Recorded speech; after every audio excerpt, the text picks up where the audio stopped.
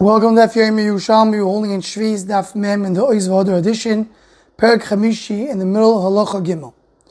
So the Gemara at the beginning of the Talmud starts by quoting the Mishnah. The Mishnah says that you can sell to a goy the instruments for Shemitah because a goy is not mitzvah, is not obligated to keep Shemitah. Says the Gemara, meaning even more of the quantity that we learned in the Mishnah, you could sell to a Jew, you could sell to a goy. You can sell to Yisrael and Chutzot also because he's not obligated to keep Shemitah. Says the Gemara, even though he's buying from Eretz Yisrael.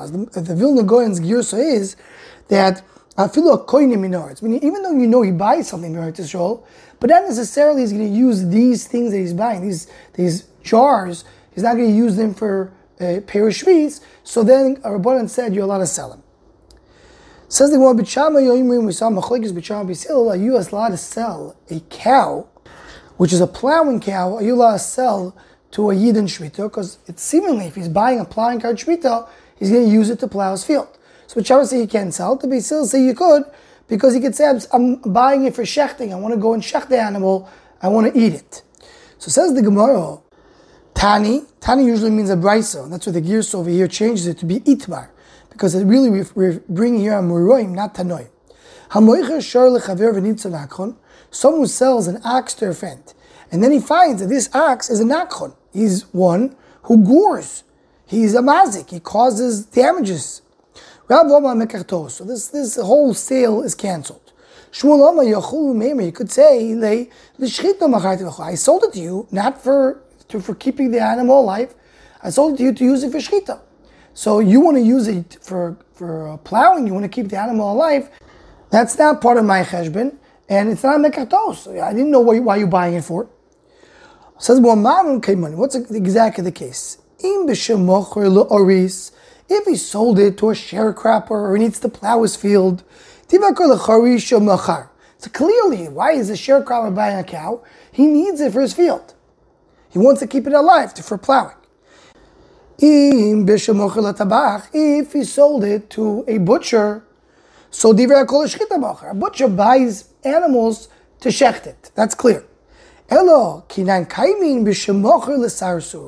He sold it to a broker. Sarsur is someone who takes animals and he uses it for different means. He sells the people that need shchita, sells the people that need for plowing. Because if I'm buying a shar, I want to make sure it can be used for everything, and this one cannot be used for plowing. You can't leave it alive. Shmuel says, no, we didn't make any deal. What are you doing with it? This is meant for shchita. So Rav and Shmuel seem to contradict themselves. Why? There's a machlekes between Rav and Shmuel. When one sold a field in the year of Yovel, where one who buys the field cannot use the field, he can plow it that year because it has a din of Shemitah, and the field goes back to the owner. So really the person has no usage when he buys a field in the year of Yovel. So Rav says, still, the purchase happened, this transaction happened, and it will go back to him the Yovel. So really the guy didn't have any benefit from the field. Shmuel says there's no purchase at all. This transaction is cancelled, and there was no kinyan. So seemingly, Rav and Shmuel are saying exact opposite of what he said over here. And that's what the Gemara asks. By Yovel, Rav says that there is a kinyan, even though clearly he can't use it. And by the case of the ox, Rav says that it's a mekartos, nothing happened over here. And there, why? Because he can't say, I have no usage for this, I want to keep it for plowing. So Rav is contradicting himself. So says the Gemara, no, that's not a contradiction. Taman Yovel mefursumu, permacho umekartosu. Says there, Yovel, everybody knows Yovel. Now, what was the reason you decided to buy a land that you can't really do anything with it? I don't know why you did it. But you should have known that if you're buying in the Yovel, the land doesn't have a lot of value. If you still did it, that was your cheshbon. But when he's speaking about the case of an ox, so the one who buys it says, I was planning to keep it alive, to plow with it. I didn't know it was a nakon. It's a mekartos. It's not so known this animal is a nakon. Shmuel is also contradicting himself. Tamanu Omar Loikona. By Yovel he says there was not a kinyan at all. The Kol Markona here, by the axe, it says there is a kinyan because he could say, I want to give you for shchita. Says the Gemara, yeah, that's exactly the difference. What's the purpose of buying a field? The field you're buying because you want to harvest it. You can't do that in the year, it goes back. So there's no purpose, there's no usage for the field at all. But by the axe, there is a reason why to sell a shar who's a nakhan. You can use it for shchita. So there is some usage for it. So you can't say there's no sale. There's a big difference between the case of yovel and the case of shar. So the Gemara now, we're going back to our sugya. We say over there regarding an axe, do we say that someone sells an animal for the purpose of shchita only? The chur over here we see, the Rav says you don't say such a svara. You don't say such a concept. And Shmuel says you do. In our case, in the case of Shemitah, Beit Shammai say you don't say that you sold the animal for this chashur de la Sheviis. You don't say you sold it to him for shchita. He's plowing men to plow. And Beit Shammai say you could say it. So it says the Gemara, Rav ke Beit Shammai, Shmuel ke Beit Hillel. You want to tell me that Machlokes Rav and Shmuel is Machlokes Beit Shammai and Beit Hillel over here? Says the Gemara, no. Rav ke Beit Shammai, vafilu yizba ke Beit Hillel. Rav can hold also like Beit Hillel. There's a difference. Why? Isn't it normal that a person will hold on to the shore for 30 days before he shechts it? It says the one that Memud base. And those 30 days, Rav says like this, yeah, of course you could say a svaro. The one sells an axe for the purpose of shchita. But even if you sell it for shchita, you still have to hold. Doesn't mean you have to shecht it the day you bought it. You may shecht it a few weeks from now. And if you have an axe who is a nakchon, an axe who is gores, so then this axe, I can't keep it even for the time I need. I have a party coming up, I want to shecht it then, I can't keep it to then. So it's not only a problem that this axe cannot be left to use it as a plowing animal. You can use it even if you want to use it for shchita. You can hold on to it. So that's why it's different. That's why you can't say the svara that I sell it for shchita. The Shmuel going on like a Hillel. I feel he is like a Beit Shammai, even if he owes like a Beit Shammai. It's not normal for a person to shecht a shar, an axe, which is meant for plowing. Meaning, there we have a svar, we're selling to a sarsut, and this broker, the one who's selling to other animals.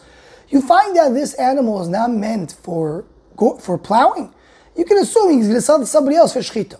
But here, when you have a chashul de la Sheviis who buys an animal, and the animal is meant for plowing, he probably doesn't want to shecht it. So the one who's selling it to him is helping someone do an aveir in shmita. It's different than the case of Shmuel. Continues the Gemara when we quote the Mishnah, also give him the seah, which is a measuring instrument that you usually use for the field. So he gave him a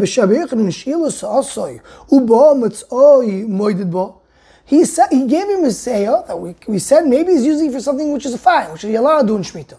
But then he comes and he finds him actually using it on his field for something which is asur. It's fine. Because we're looking at the time of the lending. At the time of the lending, he did it okay. Chazal allowed him to lend it. Afterwards, he finds that this guy is doing a virus with his kalim. It's not his responsibility. Koshkin if he rented it to him. So he's paying for the usage. So meaning once it comes into the rishus of the shoyel or soicher, the one who's borrowing it or renting it, now the one who gave it, the original owner, is now responsible for what the person will do with it. Halacha da'at zok the Mishnah. Mashas isha lechaverta chashuda l'shvis. A woman can lend to her friend, even though she's suspected that she doesn't keep shmita. Napo v'kvaro, different types of sifters. Verichaim, grinder, v'tanur, and an oven. Because not necessarily she's going to use it for items of shmita, as the Gemara is going to explain. But she can't go and sieve and grind with her, because if she's using items of shmita, the friend is being misayeh b'oiv haver. She's helping her haver. Eishes chaver, a wife of a chaver who follows the rules of Rabbanan and keeps tahara, doesn't get tameh. Mashel is leishes amaharetz. She can lend to the wife of amaharetz who doesn't follow the rules of chachamim and doesn't keep tahara, gets tameh. She can give him nap of a kvar, different type of sifters. She could go and do the different stages of sifting and breiro with her, because as long as the food doesn't have liquid on it, it doesn't get tumah. so the Eishes Chaver is now becoming tummy. And once she puts water into it, so should not be with her, because now the dough gets tumah. Because the rule is, how does fruits or food get tumah? Only once they touch the water. So now it gets tumah. And now you don't want to create tumah in food. The ones who follow Chachamim don't want to do that. She'ein machzikim yedei avei avei. Don't want to help ovei avei. All the things that we allowed is because of derech shalom, because of peace. So continues the Mishnah, machzikim yedei akom b'shviis avlo yedei Yisrael. This we saw earlier. If you see a goy working in Shvita, you can encourage him, but not a Yisrael. You could say shalom to a goy because of derech shalom, because of peace. Reb Zeira bo kemei Ramano. Reb Zeira asked Ramano, Mastiso bestam. Mastiso talking about the person who's borrowing the sifters. He doesn't say what he needs it for. But if he goes and says that I want to use the kalim for Shemitah produce, then you can't give it to him. Even if he doesn't say anything, don't you mean, can you assume that probably he's going to use it for Shemitah? So he says, no, you can't assume. Maybe he's going to do it for the right thing. Napo, you know what, you want to use a napo, which is a large sifter, a thick sifter. At least per bar, he wants to put money on it and count his money. Kavara, which is a more softer sifter. He wants to go and sieve sand. Rechaim, what is he going to do with the grinder? He wants to come and grind with it color items, not the food. Says the Gemara, Tanur, what are you going to do with the oven? To hide in it, to put in it, to store in it pieces of flax. Meaning, we could say that maybe there's other reasons why we're using these kelim, even though usually these are kitchen kelim, which are used for food, and probably can be used for shvita. But as long as I have what to be toilet on, I can come and say that maybe he's using it for something which is mutter, then you can lend him these kelim. But if he clearly says I'm going to use it for shvita produce, then you're not allowed to. Then Chachamim don't allow someone who keeps shvita to give to someone who's suspected not to keep shmita. With this we conclude Yerushalmi Sheviis Daf Mem.